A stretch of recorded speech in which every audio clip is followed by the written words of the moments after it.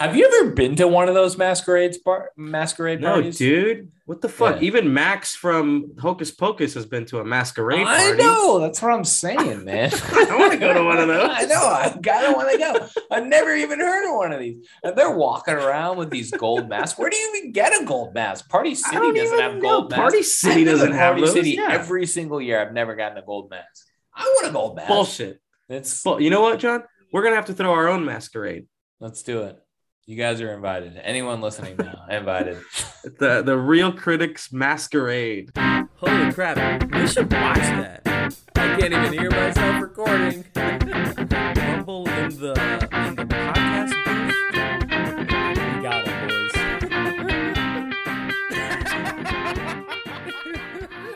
What's up, everyone? Welcome back to Everyone's a Real Critic. I'm Jose Garcia Chow, and here with my co-host John Wolf, we take a look at movies that have a 20% difference between the audience and the critic scores on Rotten Tomatoes. We give you the real critics' thoughts on the movies, we break down the critic scores and the audience scores, and we wrap it all up with our overall score of the movie. We like to keep it fun and light, though, because at the end of the day, it doesn't really matter. Everyone's a real critic. Please keep sending us memes at EARC Pod. Comment on our stuff. And of course, thank you for listening on Apple Podcasts, on Spotify, anywhere you guys are getting your podcasts. We appreciate you guys. So I don't know if you guys have been able to tell, but we are huge action fans. So this week, we're talking about a relatively new movie that you can find on Netflix called Red Notice. But before we get into Red Notice, we like to hit each other with what we've been watching, keep things current. So without further ado, I'll bring on my co-host here, John.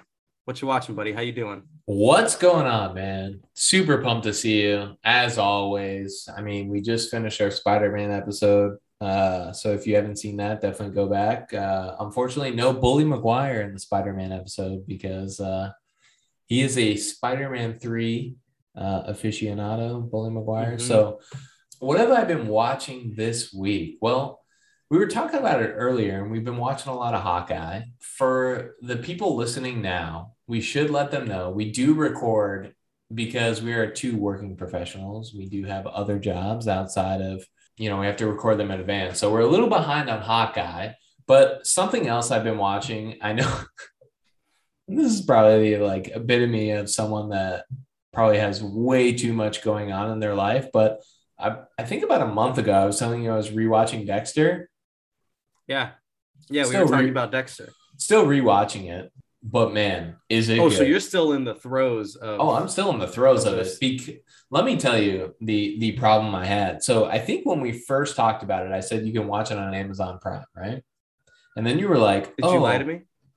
No, I can still watch it on Amazon Prime all day, whenever you want. I think the problem is we thought that meant the new season would be coming out on Amazon Prime. Not the case. You still need Showtime to watch it. So I just keep rewatching Dexter until enough episodes come out on Showtime that I feel comfortable enough to creating another fake email to then download Showtime free for 1 month to then watch all of the episodes of Dexter. So, I'll get back to you on that one. John, how do you keep track of all these fake names and fake birth dates and fake email addresses that you're using? Do you also have to put in like every family member's credit card? Yeah, pretty much. Yeah. You're like, Katie, let me use your credit card. Yeah, pretty much. Yeah. All of them. Yeah. Wow, can you text me a photo of your credit card? Don't worry, I'm not going to charge anything to it. Well, it works out pretty well because I actually created emails for all of my imaginary friends as a kid. So I pretty much... Perfect. I'm pretty loaded on the email Gotcha. front. Yeah. Gotcha. What have you been watching, man? I've been watching a few different things. I could talk to you forever about Great British Bake Off because I have finally gotten on that bandwagon. And... You want to hear something? Okay. I've never watched an episode. I hadn't either. I had never seen an episode of the show. So it's not that surprising for me to hear that from you because I didn't understand. I mean, you always hear people talking about Great British Bake Off and how it's like very wholesome. I'm here to say, John, all the rumors are true. It's wholesome. It's beautiful. You do have to get a few episodes in though.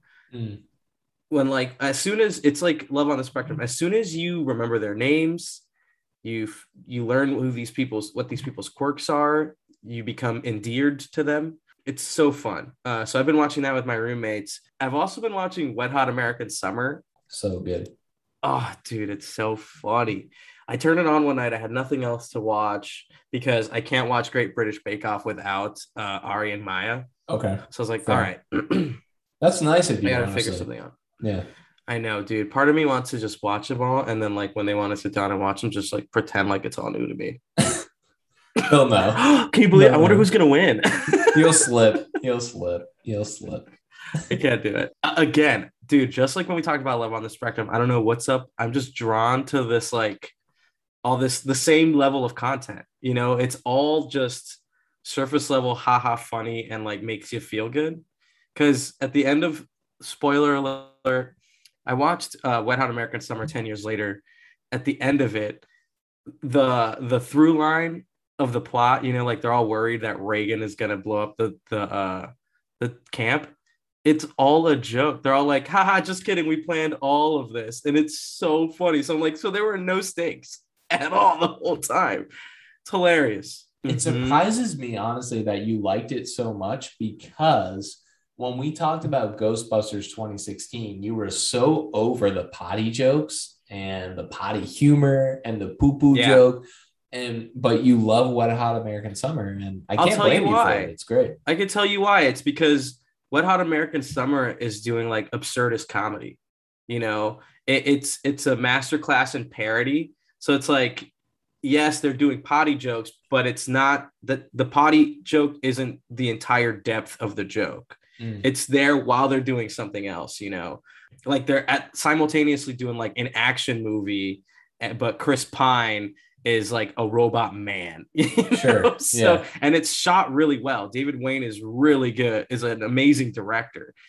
But the stuff that the characters are doing are all just so goofy that when you like combine those two elements, it just makes it so much more absurd. It just works so well. You mentioned when you were talking about parodies and satire, when you were talking about Wet Hot American Summer, that it was like this parody of everything.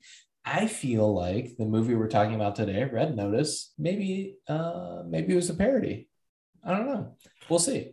Let's get into I like where you're getting at. Yeah. You know, I don't fully agree with you because we'll get into it. Yeah, we'll get into it. Guys, I have thoughts. I have a lot of thoughts about this movie. Man, good thing we got a podcast. And, I feel like Costanza's dad at Festivus. George, George, I've got a lot to say to you people. R.I.P. I'm about to air some grievances for the Festivus. So for the rest of us. Today we're talking Red Notice. The reason we're talking about Red Notice is because it has a audience score of 92%, which would be unbelievable because that means the critic score would be over 100%. And the only person that gives over 100%, actually, funny enough, is in this movie because it's all about power. It's all about drive. All about drive. Yeah. We stay hungry, we survive. We devour. Yeah. So if anyone was going to get over 100% of the critic score, it would be that guy. But unfortunately, the critic score for this movie is 35%, which is insane. Almost a 60% difference between the critic and audience score in this movie. And you said the audience score is what? 92%. Huge. For anyone who hasn't seen the movie, let me give you a brief synopsis here. In the world of international crime, an Interpol agent attempts to hunt down and capture the world's most wanted art thief. I mean, not really. You don't see much of the Interpol agent at all. And he also doesn't really capture the art thief. No. Yeah. Well, The Rock isn't an Interpol agent. First. Whoa! Spoiler alert! If you haven't seen the movie, no, he's not. He's an FBI profiler. Right.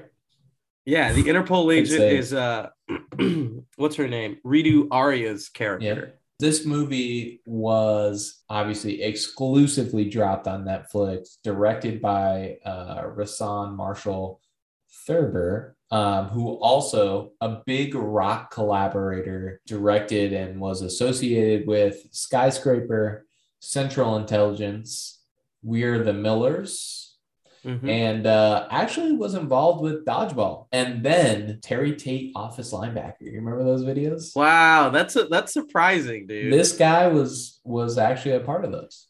So what I'm gleaming from this immediately is that he has a lot of experience with comedy. You know, Dodgeball is, I would say, like a perennial movie, at least for my, when I was growing up, was a huge part of my childhood. Extremely quotable. Yeah. We're the Millers, incredibly funny. To be totally honest with you, John, I never watched Skyscraper or Central Intelligence, and I have no interest in doing it. I'm going to tell you something. Go ahead. Break it to me. Give it to me straight, boss. Skyscraper, great movie. You should watch it. Isn't it just Die Hard? Yes. And I'm in. Yes. Say no more. And I mean, it is Die Hard with the protagonist having a. Oh yeah. He's handicapped. He's got like a. Is it a fake limb? I don't know which limb it is, but I know he's got a. What is it, like a leg? A prosthetic? He's got a prosthetic leg. Yes, that's the word. Fake limb. Cut that out. Yeah. Yes. Nah, leave it in. It's fine. You know who else has a prosthetic leg?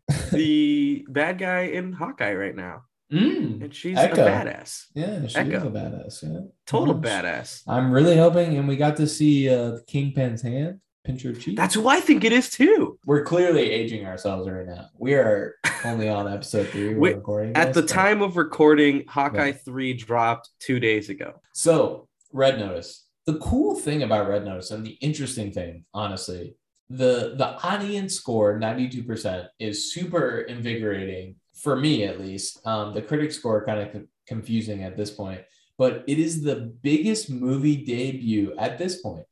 It's confusing to me. I see you shaking your head. It is the biggest movie debut in Netflix opening weekend history. That's crazy, but not entirely crazy. I mean, look at that cast, right? That's what I'm saying. Yeah.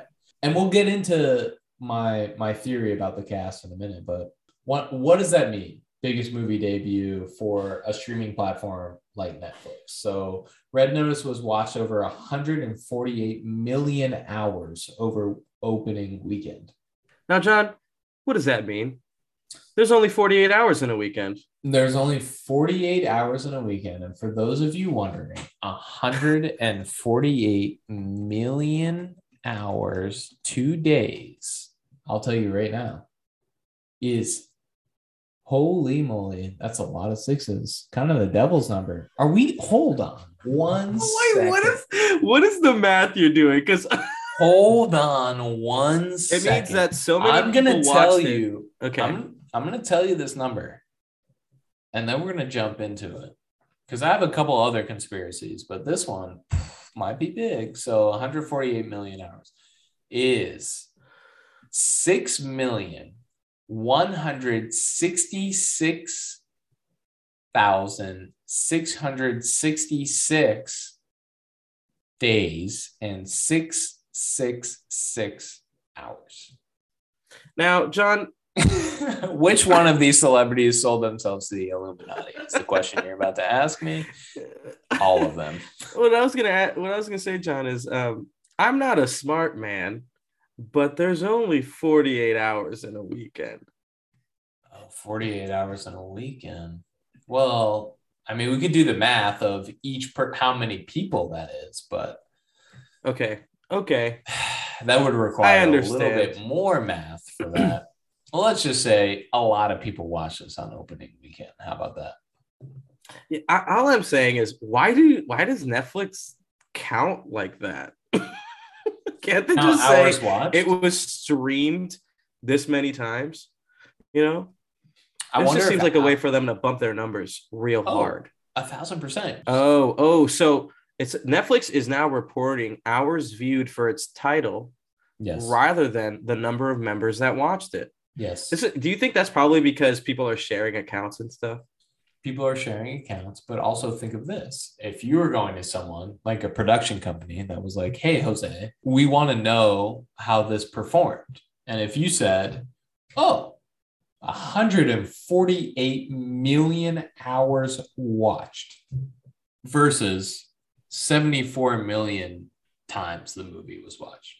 Mm-hmm. If you're over, like you're doubling that because you're counting that it's a 2-hour movie. That sounds There's a not lot enough better. time in the day, John. It's also currently the most expensive Netflix movie of all time. I believe that.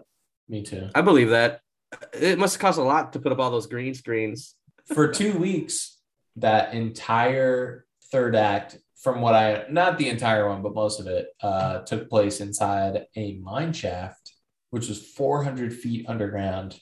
And The Rock and Ryan Reynolds were like, yo, this stuff is cold and humid, and I don't like it. They actually filmed in a mine shaft? That's what they said. Why? What do you mean? I mean, like, you just need 4 walls. No. It's That's not so theater of the stupid. mind, man. You It gotta seems make it happen. that's so dumb. And here's the thing. I'm going to bite my tongue because You won't.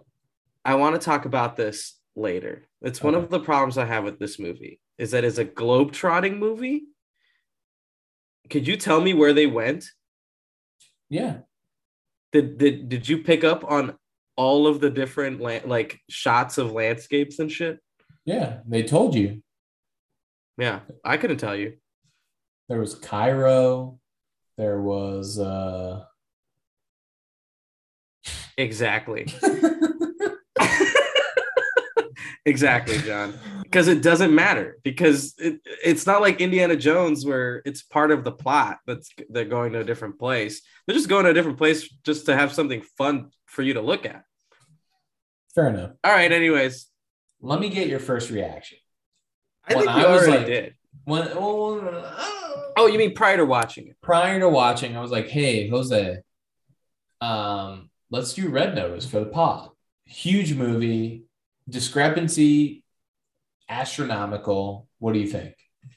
I'm not going to lie to you, John. I remember when this came out, when the trailer for this dropped, and I watched it on Reddit. Mm-hmm. Somebody posted it on Reddit. I was Mhm. genuinely excited about this movie. I was genuinely like, oh shit, that looks like fun. You know, like Indiana Jones-esque with The Rock and Ryan Reynolds. 2 huge names. Gal Gadot is a bad guy. Tight. On paper, it sounds sick. You know what I mean? What did you think? Let me tell you something. I have 2 theories when it comes to the movie biz. All right. I'm not a very big movie. I'm not in the movie biz, but I could be. If anyone's John's listening, movie they're biz theories coming right up. Guys, it's 2. time for our regular segment. John gives us his movie biz theories. This is real biz right here. You want to talk All right, about real biz with business? John Wolf. This is it. Real conspiracies. So not a conspiracy because it's proven to be true. So there's one that we've talked about many a time that I think also applies to this movie, right? Whenever there's a movie that is being like you see commercials, it's being marketed a year in advance. I would say 6 months plus in advance. If a movie is being marketed that way, you know it's going to be bad. That is a proven and guaranteed theory. I will tell you that. What do you mean? You mean like if they start marketing it way early? Yes. If they start marketing it way early, you know it's not going to be it. The other theory that I have that I think has been, I mean, so this one we can debate, obviously, when you talk about ensemble cast, but when you have 3 superstar actors right now, so you have The Rock, who is The Rock. He's the highest paid actor right now. Highest paid actor. You have Ryan Reynolds, Deadpool. He's on top of his Superstars, game. people on top. And Gal Gadot, Wonder Woman, just on top of her game right now.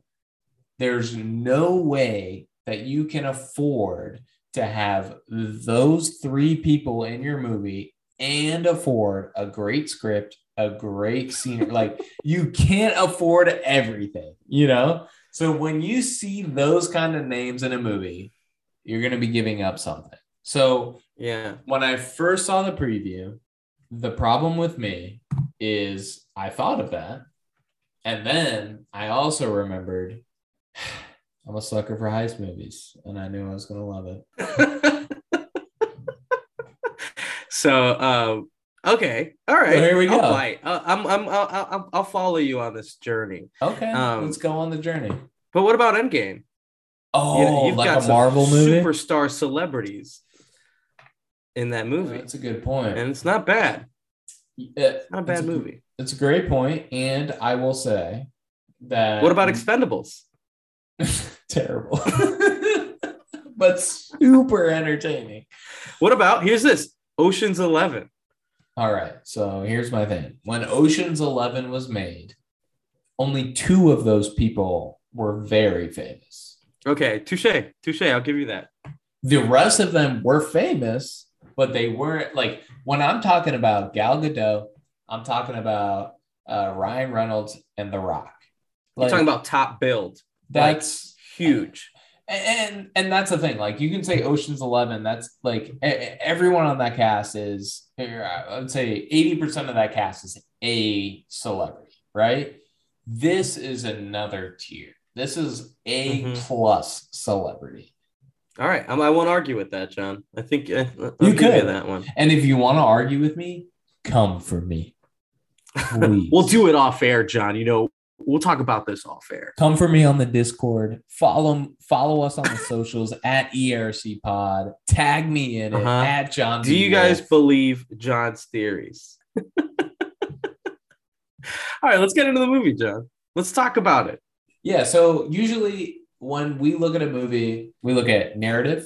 Like, can I follow what's going on here? Do I care about anyone in this movie? Which would be the characters, right? Was this movie too long? Which would be the pace. The fourth one is engagement. Did I pick up my phone? Did I feel like I could walk away from this movie, go to a potty break, maybe refill the popcorn, get a new soda, a new icy, and come back and not miss anything? And then the fifth one, which is always a guarantee, which is the juice boost. The juice boost. Did you need a little Nas to get through this movie? I personally, yes. Yeah, I did. At first, I thought it was because I was like, let's get into it, baby. Yeah. And then later on, I was like, I'm going to need a little bit extra to be able to make it through this movie. You know what I'm saying? How many times did you watch this movie? Dude, okay. I watched this movie twice. Too many times, my friend. Because John and I were going to record this podcast about a week ago. Yes. And then, things come up. Like you said, we have lives. We're recording today, and I felt like I needed a little bit of a refresher because here's the thing about this movie. It's incredibly forgettable. And I'll tell you what, man. I kind of enjoyed it more the second time around because it's so dumb that I was, like, laughing. I was laughing a little bit more. I was, like, less into the movie. You know what I mean? What about you? Did you have to watch it twice, too? I also watched it twice. I honestly, at the first time I watched it, I was so into it. And that's probably, how we sometimes take in movies differently is I was like, smitten by the heist, right? The first time watching it. So I was like, I'm so in. And then the second time I watched it, I was like, man, you got to keep listening to find out. So let's get into it. It. This movie, it opens up with one of your favorites, the monologue, right? We hit a very fake story. Did you know this? This actually isn't a true story. Are you telling me Cleopatra's eggs aren't real? They're not real, man. Did you Google it? Really? Did you find it? Did you look it up? I did. Yeah. Wow. So yeah, you're right. Okay. We open up. We get a exposition dump in the beginning. There's Cleopatra's eggs that were gifted to her by like Alexander the Great or whatever, right? And we're immediately set up for like an Indiana Jones-esque caper. One of the eggs is in a museum.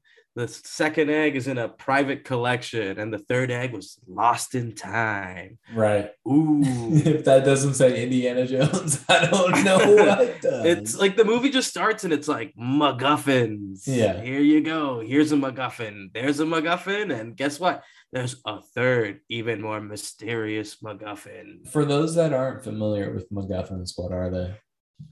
MacGuffins are a narrative device that are used to basically drive a plot forward. It's like something that your characters are searching for. You know, like in the last Star Wars movie, the MacGuffin is that weird thing that Rey finds that somehow fits into the wreckage of that Star Destroyer. Sure. Or yeah, whatever.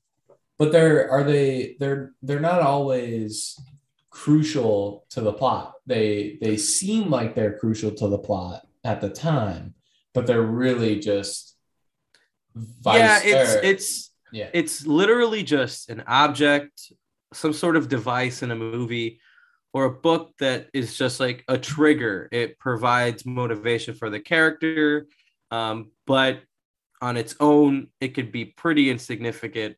You know what I mean? Like the egg itself doesn't matter. What matters is that these characters want the egg. You know what I mean? Yeah. So that's what that's what's moving them forward. And at the risk of getting ahead of myself again, the movie is aware of this. And Ryan Reynolds literally says it at the end. Yes. He's like, just look for a box labeled MacGuffin. I rolled my eyes when he said that. Yeah. The setup of this movie, we meet John Hartley, The Rock, or should I say Special Agent John Hartley? And then we also meet him alongside Inspector Urvashi Das, who is the actress or actor. Ritu Arya, yeah. Arya, yep. So they're we meet them on a mission to figure out getting this egg. The Rock, Hartley is like, hey, this egg is fake. He steals a Coke from a kid, pours Coke on the egg, says, yep, told you this is fake. And that's when we meet Nolan Booth, who is Ryan Reynolds, who is the overly quippy, bad-ish guy in this movie. So what did you think, your first glance at these three characters sort of coming together really quick in the first, I want to say 15 minutes of this movie? Yeah, I actually really enjoyed the beginning. I really enjoyed this first part of the movie, especially, you know, like when The Rock steals the Porsche at the end of the chase in the museum. Then he just crashes into that other car just crashes into him. Like the way that we were subverted from believing we were about to go into like some crazy car chase was great. I loved that, you know, but there's a lot that I also didn't really like about this, you know, like Ryan Reynolds knows every single pin to pull out of the scaffolding. Everything's falling. He's constantly doing these quips. I'm not a smart man, Jenny, but what kind of metal dissolves completely under Coca-Cola? I mean, and then the movie just gets worse from there, dude.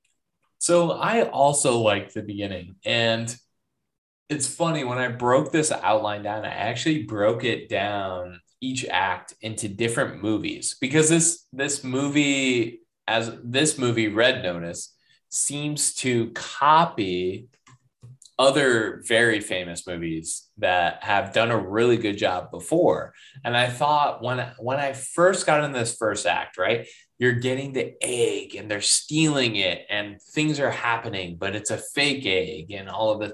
It really reminded me of Ocean's 11 when I was watching it. Just the concept of that, just sort of the bait and switch, right? And then the two protagonists coming together of meeting each other. We're both quirky, we're both fun, whatever. Yeah. The funniest thing to me, The Rock, he's a freak of nature, honestly. And when he came in as a behavioral, like an FBI profiler, essentially,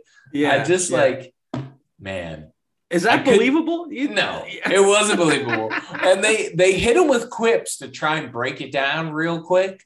Some of them hit too. Some of the Ryan Reynolds clips are funny. He's like when he comments, he's like, "Where did you get that jacket?" I'm like, Right. "That's a great question." Yeah, great. How many jackets does it take to make a single jacket for The Rock? Yeah. It just he was considered a behavioral analyst. And then immediately, this is where I started to this the first time, yes, but I didn't want to believe it. The second time, obviously, where I started to understand that The Rock wasn't who he said he was, because when he comes off as a behavioral analyst and then he asks the crew, "Do you have any thermal sensors?" I was like, "Oh, that's an interesting thing for a behavioral analyst to ask." And then he puts up his iPad as if the iPad is the thermal sensor, and he's like looking around with it. I was like, is that how this technology works? Okay. All right, whatever. There's just so many holes to poke in this movie that it was so hard for me to focus on anything. I'm so glad I didn't pay for this movie because I was so frustrated at the end of it. Like, I think that the whole Ryan Reynolds shtick is getting old at this point because he's just throwing quip after quip after quip. And it's supposed to like play off of The Rock, but he's not really like The Rock's character is supposed to be stoic, you know? Mm-hmm. Well, you would think that I think The Rock is just stoic, but yeah. Yeah. I mean, did you feel like, I know we're still talking about narrative, but did you feel like any of these actors were playing a character in this film? Well, that was my thing is I think maybe I can sum it up better at the end, but yes, I do think they were all playing characters in this movie, but I think they were playing more archetypes of themselves, if that makes sense. So that was one thing I wanted to ask you is, we've gotten Deadpool, we've gotten Free Guy, we've gotten a lot of movies. Is Ryan Reynolds now just stuck as this quippy, quick, funny guy that's kind of can do badass stuff, but like, is he stuck as that? It seems like he's getting typecasted like that, right? But like you said, he's at the top of his career right now. It seems to me like he could probably deny these kinds of roles. So I felt in this film like these guys are just doing something that they're comfortable in, and you can kind of tell because none of it feels fresh, like the movie feels, it was kind of a slog to get through after that first sequence. Because, like we're set up for this Indiana Jones caper involving these MacGuffins, and we're going to trot around the globe, but we don't ever feel like the wonder of the world while we're doing it. We don't feel like the characters give a fuck about it either. They're just going like Bali. And then after Bali, they're in Russia. And then after Russia, they're in Italy, right? But like we never stop and look around and take it in and for this movie to be based in them running after a historical artifact, they seem generally unconcerned with any of the history of the things around them. Like Ryan Reynolds is an art thief, but he never stops to, like ponder the value of any of these objects. So I thought that was interesting. I'm like, these characters don't really make any fucking sense for the things that they're supposed to be doing. Because The Rock, spoiler alert, the end of the film. Whoa, don't spoil anything yet. Wait. Okay. Don't spoil anything. Never mind. Yeah, we're not there yet. I will say, but The Rock's character, as someone who's trying to catch this art thief, should also be pretty concerned about these artifacts, right? But we never really see any of that. I don't know. It's not like Indiana Jones where that you become excited that the characters are finding another clue. You get a sense of awe when like Indy sneaks his way into another catacomb and he finds the idol that he's looking for. There's none of that wonder here. And it's like the movie doesn't really seem concerned in creating like in the world building of it or creating stakes for them because they're generally invincible. After this scene, and still in the first act of the film, basically what happens after this scene is somehow, we don't know how, but Ryan Reynolds, he's got his egg, he manages to get away, and he's in Bali in his home, and somehow The Rock is sitting in the corner of the room drinking aviation gin. Ryan Reynolds gin in the corner, and he's like, he turns the light on. He's like, oh, fancy seeing you here. We don't know how The Rock got there. But you also never find out. So they arrest him. And then later on, turns out that egg was fake too. The inspector believes The Rock is in on it because she calls. And this is another thing, dude. And I know I'm going a little bit on a vent here, but I'm finally on a roll. She calls the FBI to confirm his employment. And Gal Gadot's character infiltrates, like she catches the call somehow and says, oh, no, he's not. He doesn't work here. But as we learn later, dude, I'm just going to say it. Fuck it. I'm just going to say it, John. Oh, The Rock. wait, The Rock.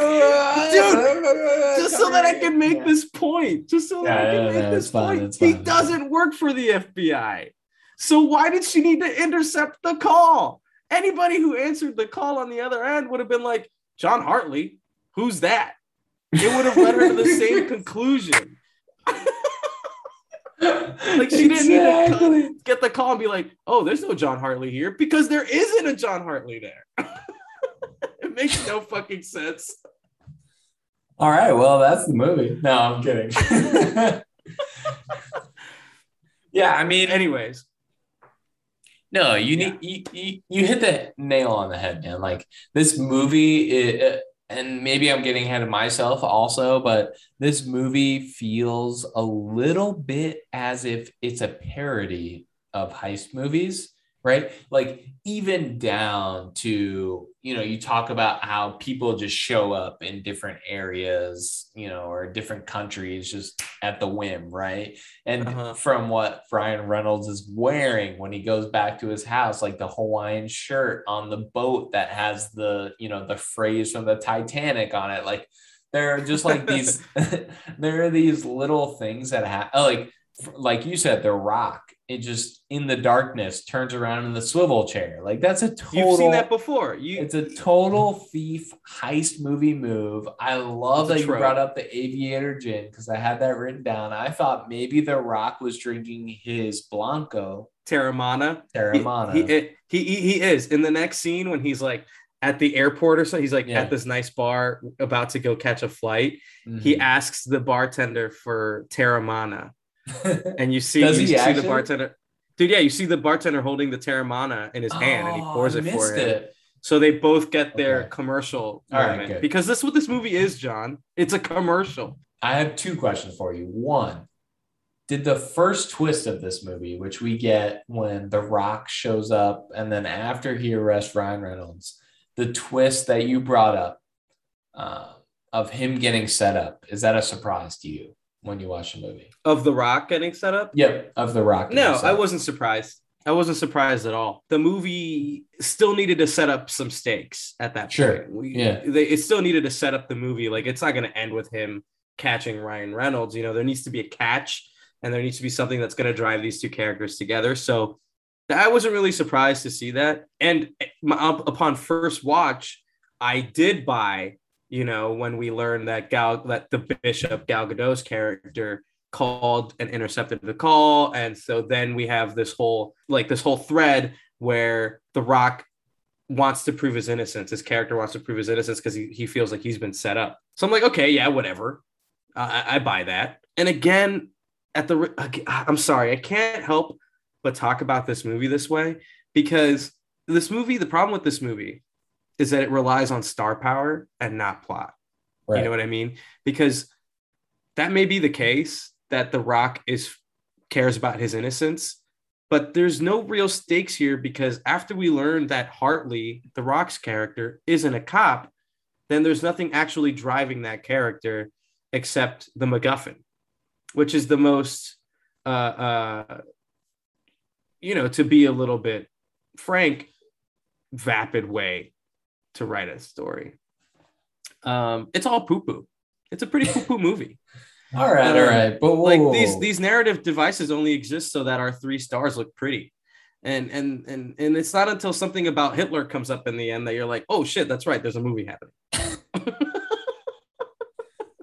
All right. So let's get to the end of Act 1 here. So which is they both get captured because, as you mentioned, Hartley is The Rock. is not innocent. He gets set up here, and he ends up as cellmates with Ryan Reynolds, and they do a couple completely coincidental, super coincidentally, and they make a joke about it when he ends up in the cell. That doesn't make it okay. Where the warden has like a hard on for making this stuff happen, right? And then in that scene, forward. This is the prison escape scene. Your thoughts? Let's just get there. Prison escape. Let's get there. Again, I have a problem with this scene because they go to the jail.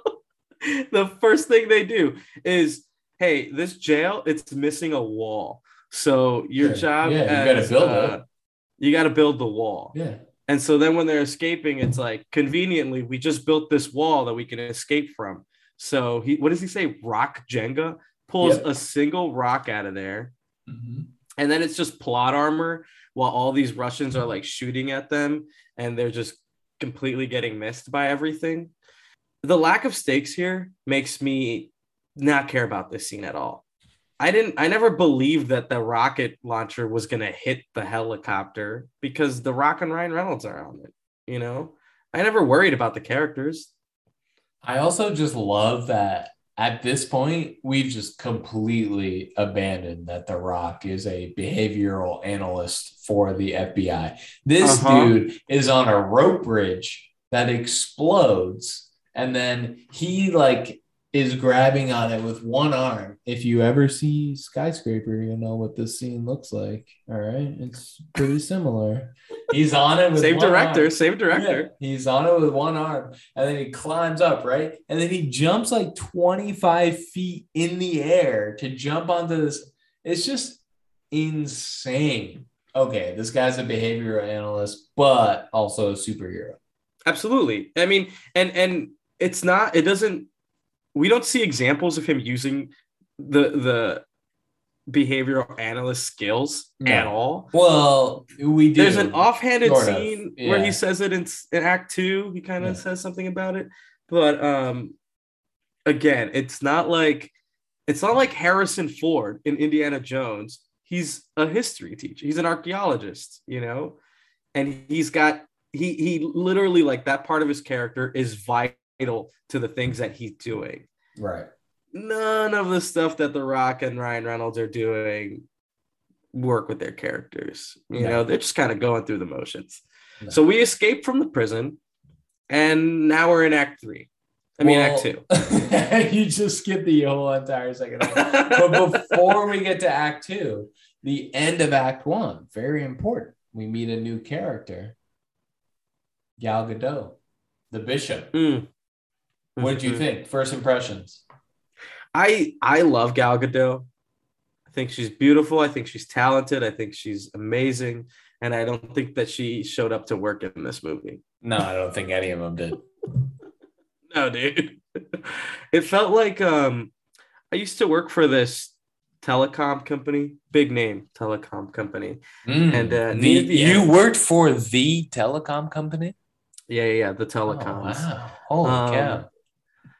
And near the end of my employment there, I moved to a new city. So I was working remotely. And every day I would log onto my laptop and I would turn it on and I would just jiggle the mouse for 8 hours because my contract was up at the end of the year. So I only had like a month left with them.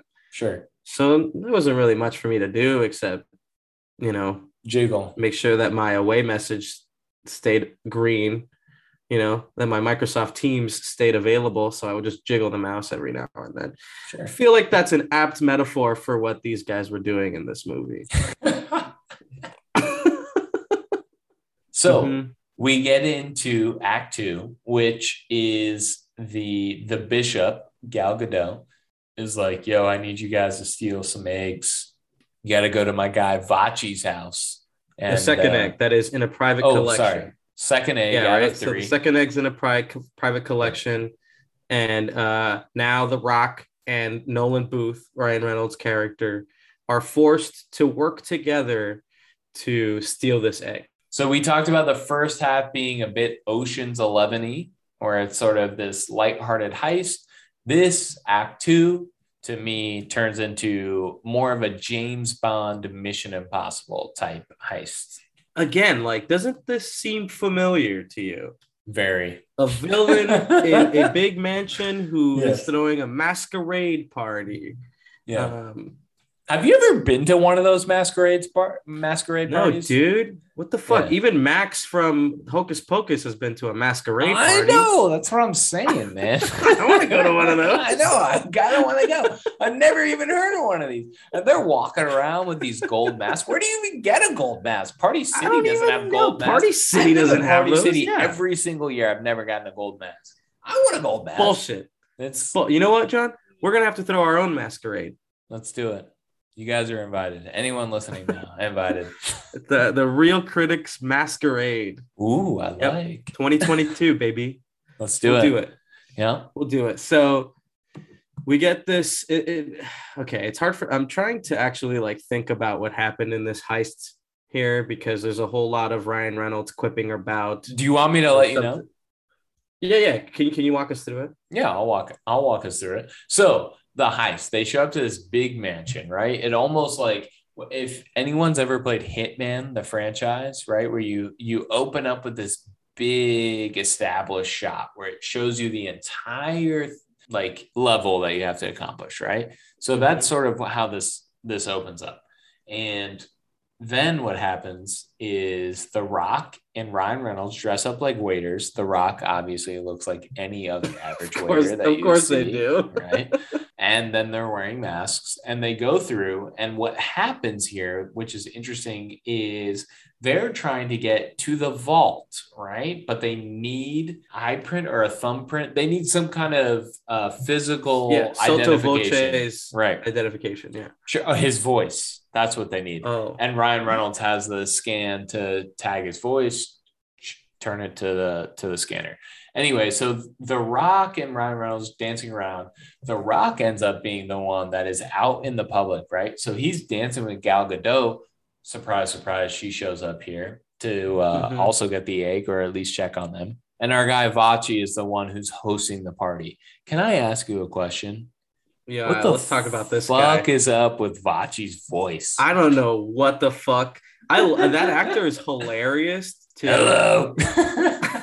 He's like, oh, let me do a little something to you. You know, he's like, what a choice for the actor to be like, can I do this cigar weathered low voice? Kind of like a growl. Like if a growl could speak. I got Roz from Monsters Inc. That's what I got. Yeah. Mike Wazowski. Wazowski. Agent Hartley, welcome back. Make sure you fill the scream machine. You know what you just reminded me of is when we get the setup for that character, Ryan Reynolds says, oh, his father used to choke him. So now he's got like a choking thing. Is that what it is? Oh, geez. He like likes to choke people. Oh, God. But also I'm sorry, Vachi. I didn't mean it. No, it's fine. He's not a real person. Oh, okay. Thank God. Yeah, it's okay. He's an imaginary person. But also, The Rock's character had a strained relationship with his father. And Ryan Reynolds' character had a strained relationship with his father. They all have the same fucking backstory. They're all like little, oh, my daddy was mean to me. Okay, so Gal Gadot and The Rock dance at the party. They dance very at the party. Conspicuously because, you know, it's really easy for a man of The Rock's stature to sneak around. As a waiter. And this is the only time that we hear him use his quote unquote behavior and analyst experience is when he claims that Sotto Voce has a Napoleonic complex because he's a small man. No, he breaks down Ryan Reynolds in prison. Oh, that's right. Yeah. That's right. And then again, that's right. He goes, you had daddy issues. Yeah, exactly. Yeah. Anyway, so they get caught. They fight for the egg, right? Yeah. What'd you think about this? This is like the first fight scene. What'd you think? I didn't think it was shot very well. I'm not gonna lie to you. I was not very impressed at all. Yeah, that's the first time I saw it. at being swooned by the movie the first time I saw it. And what I immediately thought was, wow, this seems very scripted by The Rock and Gal Gadot, because he's huge and she's not. And I just thought that was strange. Like, do you want us to believe that that Gal Gadot can hold her own in a fist fight with The Rock? Exactly. Well, she did. Yeah, I mean, we later learn something about this. Yes, later. Get there? Yeah, we'll get there. You know what? Let's jump ahead. So after this big fist fight, none of this is really important, honestly. And then we get to dude. Then what ends up happening is The Rock and Ryan Reynolds get captured. So Booth and Hartley get captured, and they end up underneath a Roman Colosseum. Was that close to where Vache's mansion was? Vachi sounds Italian. Okay. You never know. Yeah. So they're underneath a Roman Colosseum while there is an active bullfight happening above them. Well, they needed the bullfight to happen above them for the torture. So. Because Voce makes perfect sense. Yeah. Okay. Mm-hmm. Okay, I buy it, I guess. So they get tortured. Sotto Voce gets poisoned by Gal Gadot. Mm-hmm. He falls to the ground. She manages to, she believes she squeezes the location of the third egg from Ryan Reynolds, which apparently he knew the whole time. That was news to me. Well, so we find out how he knew that in the third act. So yes, because of his daddy issues. Right. Exactly. So she leaves. Voce wakes back up. He starts just shooting indiscriminately. As one would. Yeah. He might be American for all we know, the way he handled that gun. He was standing his ground right there. These are in poor taste. Anyways, he supposedly shoots one of the locks. They break free. The only way out, apparently, is through a trapdoor that leads directly to the middle of the arena. Yep. So they open the trapdoor. Now there's a bull there. They can't go back down it because Voce has like an automatic weapon now. And I loved The Rock battling the bull because what the fuck? Because his clothing line is the bull. I thought it was totally because we got Terramana that I missed, but I thought this was another plug for The Rock, where he battles the bull and his entire clothing line is a bull. So I thought I didn't connect those dots. Yeah. Wow. Well, I mean, the bull rams right into him, and he handles it. He grabs the bull by the horns. Mm-hmm. But he's totally fine. And then the movie just keeps going. Ryan Reynolds tells Nolan Booth tells Hartley that he gave the wrong location to the Bishop, Gal Gadot's character. So now the movie decides to become Indiana Jones, and there's even a map scene where you see them leaving Italy and going all the way to South America, Argentina, I believe. And then this is the third act. This is where, when we get to the third act, when it turns into Indiana Jones, this is sort of where, even the first time, the movie started to lose me. It just started to become a little bit cheesy with what was going on. It was like anyone who has seen a movie at this point knew what was going to happen. Like, there are no surprises at this point. And so the fact that they, instead of just getting to the point, here in the third act, they start to bring in a little bit of, like you said, The Rock, figuring out Ryan Reynolds' father issues, just like the extra relationship building seemed forced to me at this point. Absolutely. And it just came off slow. I agree, because they didn't lay any groundwork in the last two acts. No. And then it was just like, hey, let's talk about our feelings. I don't know. Mm-hmm. Yeah. And then we get into straight down to the Indiana Jones spoof. They go into the forest. They have the map, like you said, even turn it upside down, rip it apart, bang, bang, bang. It's there. And down to the Nazis, down to the whistling of the Indiana Jones theme song. We are underground here. His family heirloom is the thing that opens the vault here. Like, What? Yeah. And it's a magnet. What's up with magnets now? We have What's up with magnets? Fast 9, Fast magnet. The new James Bond, magnet. 10. I think it was Fast 10. Fast 10, sorry. Wait, yeah. Oh. Fast 10, magnet. This, magnet. James Bond, magnet. What's going on with magnets? I don't know. Is it like screenwriters were like, you know what we haven't seen a lot of in films recently? Magnets. Yeah. Like Charlie. What are your hobbies? Magnets. Something like that. I don't know. It's weird. So, and this is where we get the line because so they're in a bunker, Yeah. a Nazi bunker in Argentina because the Nazis fled to South America after Sure. World War II. Did they? I wasn't aware. And this is where Ryan Reynolds says, "Look for the box that says MacGuffin." Yeah. And at this point, I was like, checked out, dude. Like the movie Yeah. is it's not doing it for me anymore. Inspector Das decides to show up again Out of nowhere. Right? She somehow nowhere. followed them. Yeah. She hasn't been in the movie since the beginning of the second act. Shows up. How did she knew they were gonna get there? Who knows? She followed someone. That's what they said. They were like, "Oh, she must have followed me." Uh-huh. Yeah. She's an Interpol agent, right? Mhm. That is in charge of protecting artifacts from thieves. Sure. So it only makes sense that when she follows these thieves into a bunker full of lost artifacts, that they all just start shooting at all of them. They just Sure. start shooting everywhere, destroying all of these priceless artifacts. But you know what? For our heroes, our quote unquote heroes, luckily there is a pristine Nazi Mercedes Yeah. with gas in it. Oh, for sure. Well, That you got to just crank it starts up. right up. Yeah. Yeah. Mhm. And off they are. They just drive out of the chute, out of a waterfall. So here's one thing I had a question about of this escape. How long does gas last? No, didn't even think of okay. that. Didn't think of that. I don't think it's 80 years.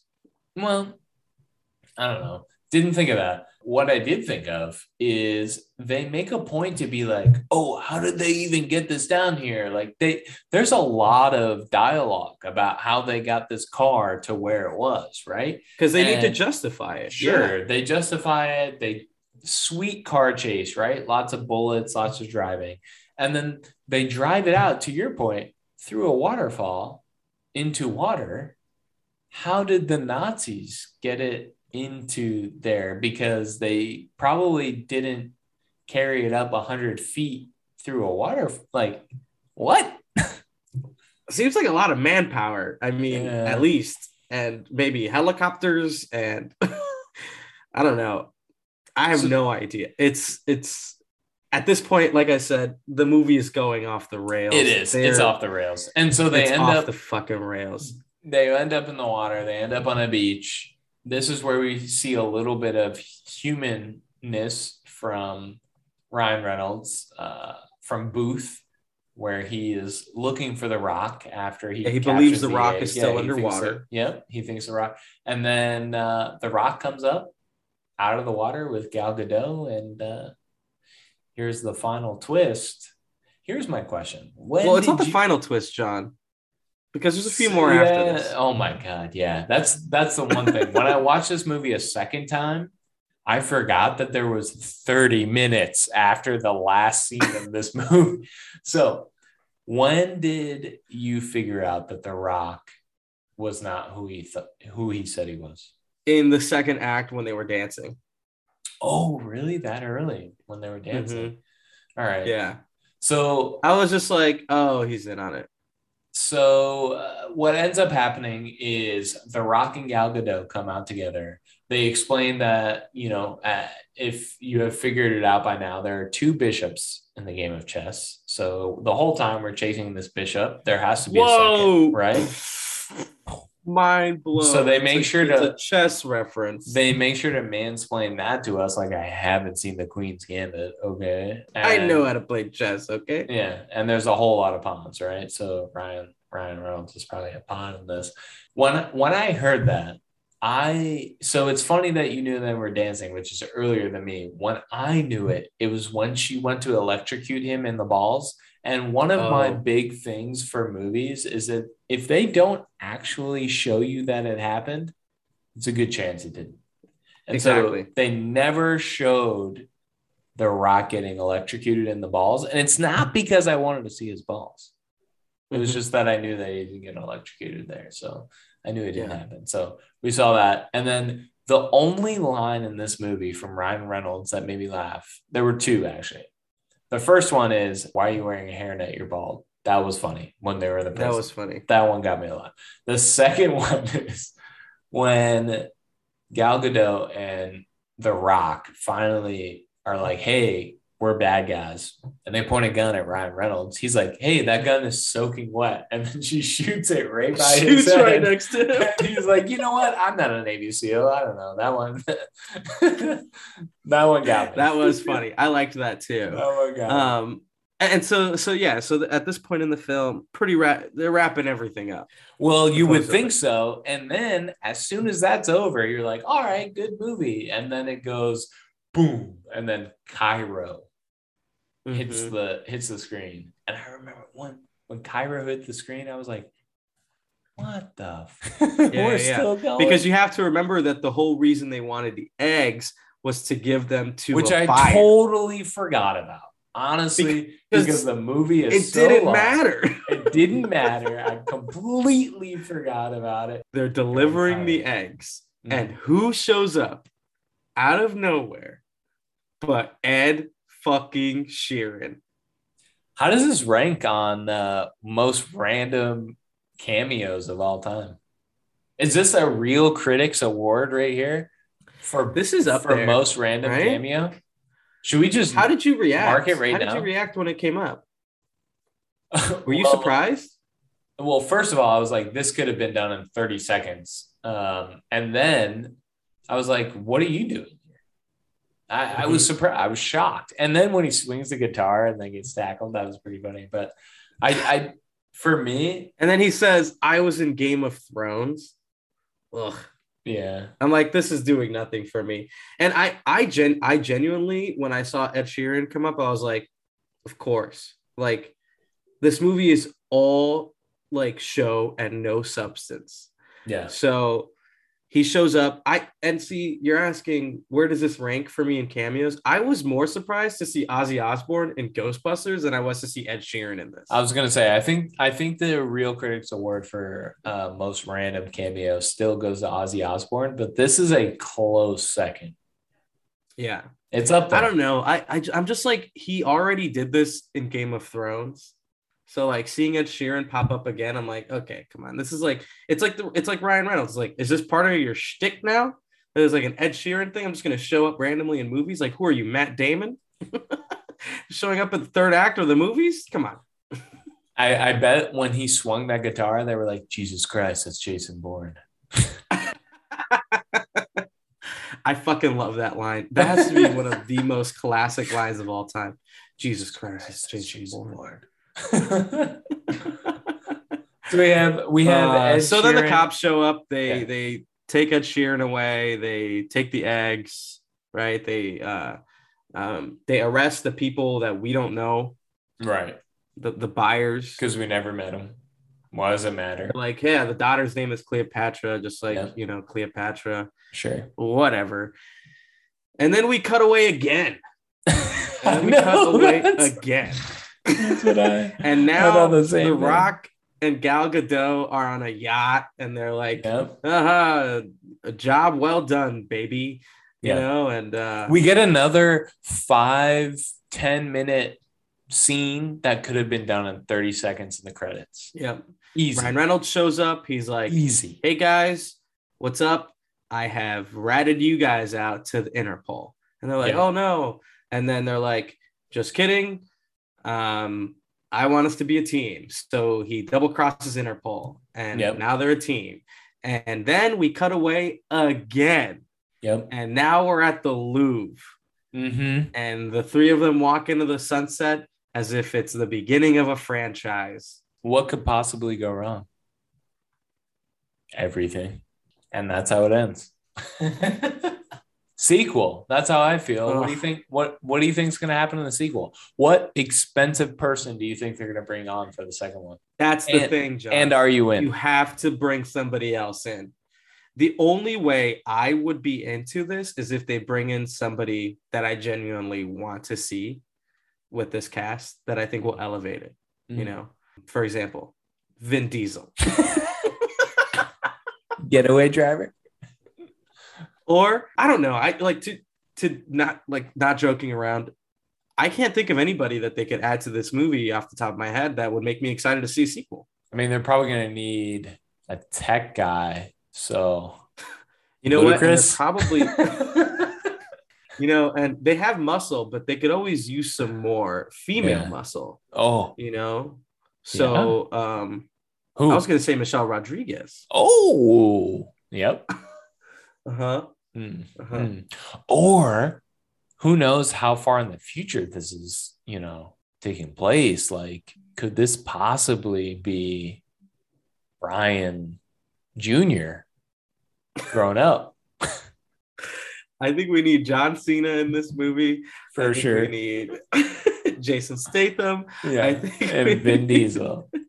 Vin Diesel, for sure. Mm-hmm. No, I mean, I'm not really excited about a sequel. You know, like how there are these things online where you can like feed an AI like a bunch of images and then you'll like ask it to make a new thing out of it. It feels like when you show an AI like a bunch of action movies and you told it to write a movie. And then the AI was like, this is what it would spew out, because there's no heart in this. There's nothing about this that makes me happy to be a human being. This movie, again, I'm so glad I didn't pay for this shit, because it throws it feels like it takes all of the cool shit from better movies and throws them all together into like some sort of like cornucopia of mediocrity. You mentioned some of like the influences and different cool, actually good heist movies. If you could name your top three, doesn't have to necessarily influence this movie, but your top three heist movies, what would they be? Oh man. I mean, John, I think our number one is probably the same, right? Like it's got to be Fast Five. Number one? So I would go Fast Five. Anyone that listened to our episode 0 knows that my number one is Inception. It is an incredible. Okay, here we go. It's not a heist movie, John. Strap it in. Okay, so yours is Inception. All right. Yeah, no, what are you talking about? They steal a paper propeller wind thing from his mind. What are you talking about? What? That's what? They steal movie. What? The wind propeller. You can't even tell me what they steal. They go in and they steal his love for his father, his admiration for his father, and then they bring it up to dreams into real life. You just said nonsense, John. So what's your second one? Ocean's 11. I love it. It's a good one, dude. Yeah. You can't go wrong. Nah. Can't go wrong. I just love when a plan comes together, you know, and like it. I love what you did. It works so well in Ocean's 11. It does. I would say Baby Driver. Interesting. Is it because of the playlist, or did you actually like the movie? I love Edgar Wright films in general. I think his cinematography and editing work really well, and when you throw like a really good soundtrack as well, he does this thing where he cuts his movies to the beat of the song that he's playing, and in that movie, effective. Dude, it's so effective. Like John Hamm is like shooting things with a shotgun, and it's literally going to the tune of the song that's playing. So I love everything about that movie. I will say, some of the character stuff falls a bit flat, but I love that movie. Yeah, it's a great movie. My number 3, Fast Five, obviously makes my top. There it is. Got to make my top 3. Yeah, for sure. Okay, great. That makes me feel better. Yeah, it was like. Because I knew what was going to be on your list, John. My top 3 would have had Ocean's 11 as well. but I chose to change it up a little bit, and I threw Reservoir Dogs in there. Ye old Reservoir Dogs. Great movie. I just think it's a classic. It's a masterclass in Yeah, dialogue and it is. character. So And in heist movies, honestly, like it was one of the it came before all of the ones we just named, so it's definitely an influence to all of them. I had a couple honorable mentions. Well, let's hear them, bud. So my first honorable mention, not in any specific order, my first one is National Treasure, which I think has some influence in this movie, believe it or not. It does. It does, definitely. And then all that was missing was for The Rock to like find a piece of paper and then Ryan Reynolds be like, I know what to do. And then like makes the invisible ink show up on it. Oh, I thought you were going to say like, I know what to do. We have to kidnap the president of the United States. I was going to say, or he's got like, my dad left me these glasses, and he puts them on and then it makes the text show up on the piece of paper on the map. We have to steal the Declaration of Independence. And then my second one that, maybe there are some people listening right now that are like, well, how did you not think of this? Endgame, Avengers Endgame. Of course. I think it's an amazing heist movie. Paul Rudd says time heist in that movie. And he does. And he's not wrong. Great. And that little part of dialogue when they have that, where he says, so Back to the Future is bullshit. Man, it's so effective. I love everything about that. I honestly forgot about Back to the Future. Not one of my favorite because I'm not into like, making out with my mom and whatever. But some people do. Like You're not? Not really. Oh, I thought that's how you learned. I thought that's how everybody learned. Michael J. Fox clearly is, or whoever wrote that movie is honestly into. I wouldn't say it's a heist movie though. I don't think that's a heist movie. We steal the almanac. You have to go back to steal it from. The second. That's the second. Back to the Future too. Yeah. Mm-hmm. Okay, that actually kind of works. Not my cup of tea. Yeah. Anyway, so let's get to the reviews. Yeah, that's sort of how we felt about the movie. Let's get into the reviews. So, as always, we start with the critic reviews. We feel like sometimes, not always, but sometimes they're a little more well thought out. So we have our first one here from AARP, Movies for Grown-Ups, which seems like a redundant, to me, seems a bit of a redundant publication because when I think of AARP, I think of seniors, and to call it AARP Movies for Grown-Ups seems to be like senior movies for grown-ups. Seems to be the same thing to me. So this person said, John, what is I'm sorry to interrupt you. What does AARP stand for? Old as fuck. So they said, looking for an escape with action, adventure, international locales, snarky comments, and snappy comebacks? Look no further than Ross and Marshall Thurber's ridiculously fun caper. 4 out of 5. Wow. Seems like an old person score. We have our second one, the Austin Chronicle. It's a series of set pieces flimsily bolted together with Reynolds doing the Reynolds thing, Johnson doing the Johnson thing, and Godot doing the Godot thing. 100%. Yes. Yep. Yeah. I love, I what I love about these critic reviews always is that they force themselves to have a really succinct review. Like if you click on any of these, they have a full review, a big review. But when they make for the small summarized review, they manage to be really poignant. And I think that a series of set pieces flimsily bolted together is a really good way of describing this movie. Makes sense. Yeah. The Atlantic here. Johnson is one of the few stars who actually gets expensive original action films made, but of late he's tended toward disappointingly safe material. Red Notice is his most generic effort yet. I agree with that, but I will give Dwayne Johnson credit. He does make original action movies. He does. We talked about Ghostbuster last time, and a big criticism of that is like, why doesn't Hollywood take chances anymore? Why do we have to stick to so many remakes? At least this movie was trying to do something new. Sure. But at the same time, those words came out of my mouth, and then I realized, like, not really. A lot of this shit is just recycled from other better movies. They just stole other movies and made it. All right, our last critic review here from Film Week. The problem is that this movie is built on nothing but making references to its influences. Agreed. 100% again. Yeah, that's what we just said. Yeah. So I think we're pretty close to the critic reviews here. Let's hear from some of the audience, which we always love. So we have this one here. This is a 5-star review. It was funny, nice twist, and just good entertainment. Did it make a political statement or difference in culture? No. It was never supposed to. Just sit back and enjoy. I guess, yeah, if you turned your mind off and you just watched this movie once, I can see how people could have fun with this. Yeah, I mean, it sounds like Jebediah here was a little bit annoyed by other things happening in pop culture. Yeah, and was like, thank God. Why did you have to make it political? Yeah, right? That guy made it very political. Am I right? Yeah.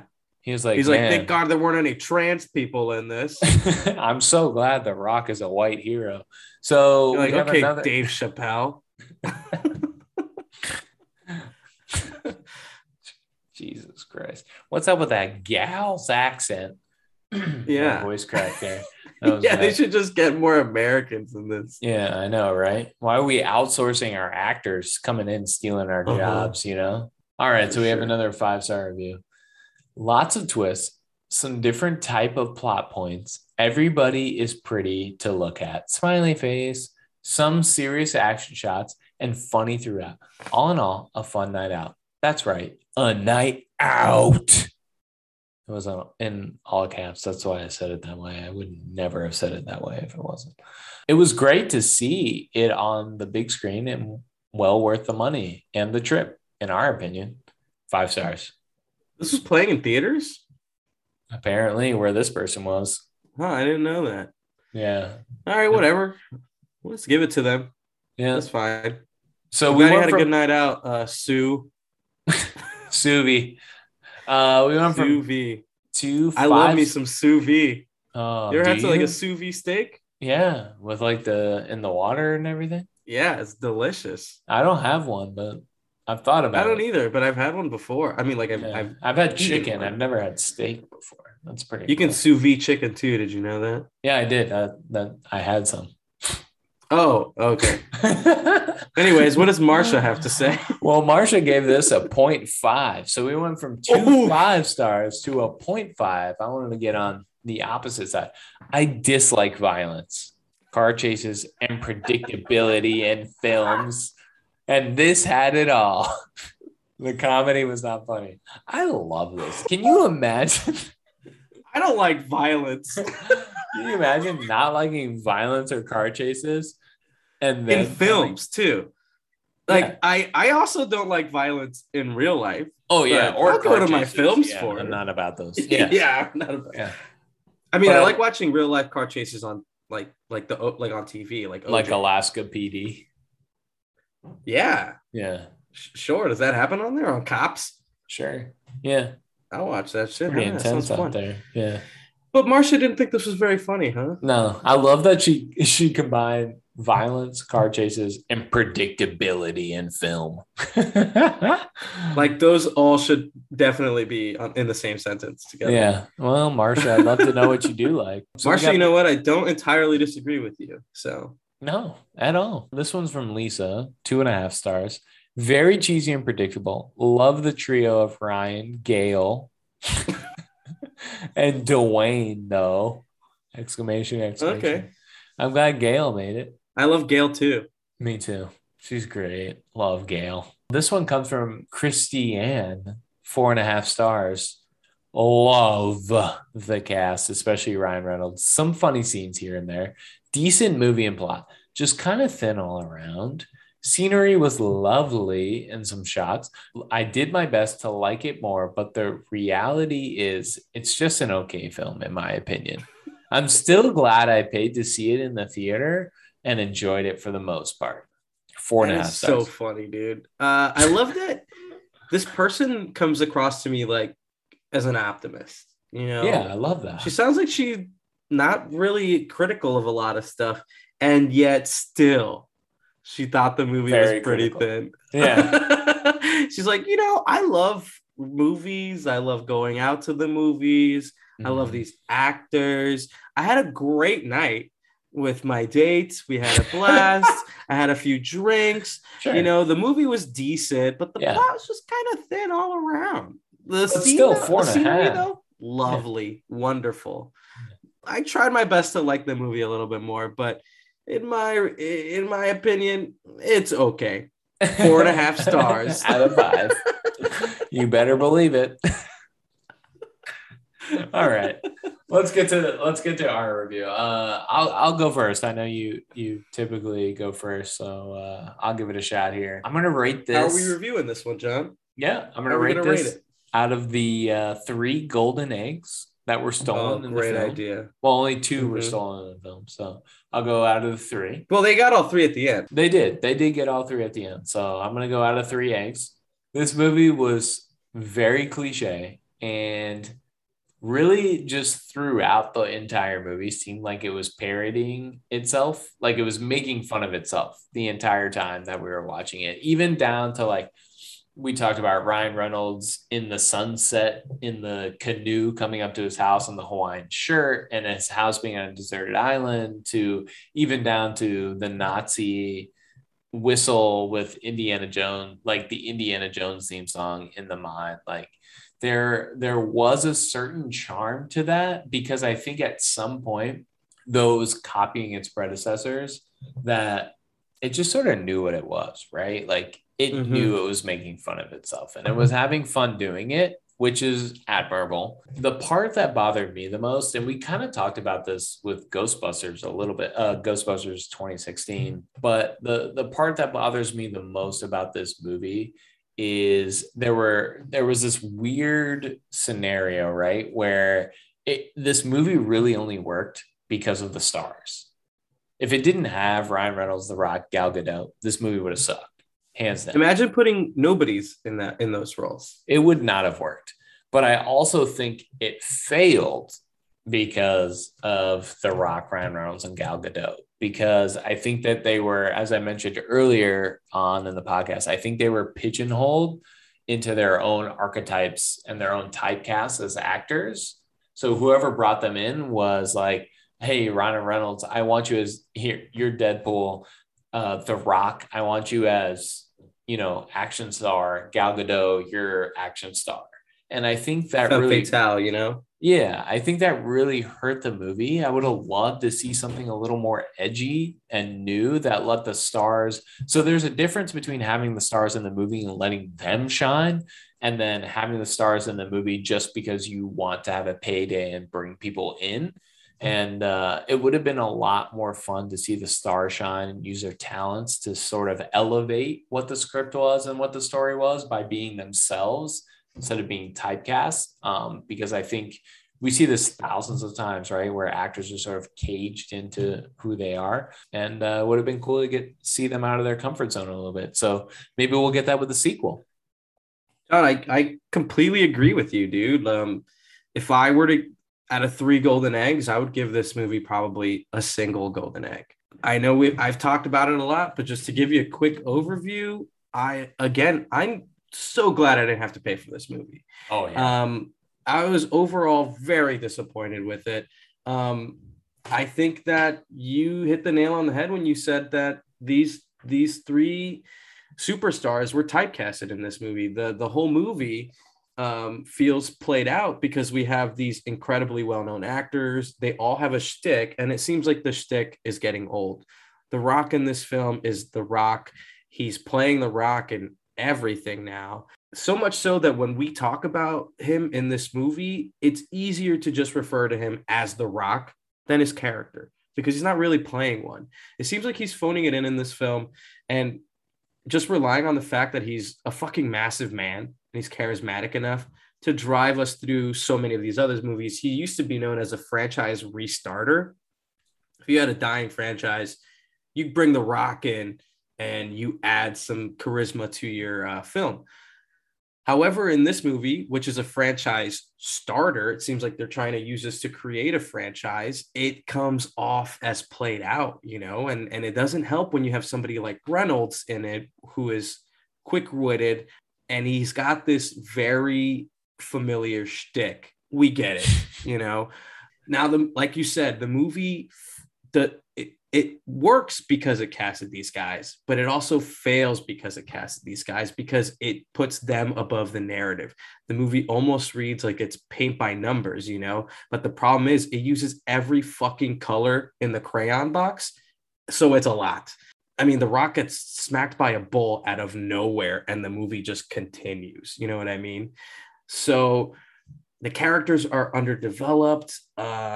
Two of them basically have the same backstory. Johnson's performance doesn't do much to make you care about the fact that he's a lawman, which he ends up not being. Yeah. Reynolds is just reduced to a quip machine, and he sometimes in the movie he looks annoyed that he has to deliver the quips, And then Gadot is just Gal Gadot. She could be replaced by a cardboard cutout of herself or a mannequin in some of these scenes, and it wouldn't change the movie very much. And I think actually the best performance in this film, dude, is Inspector Das.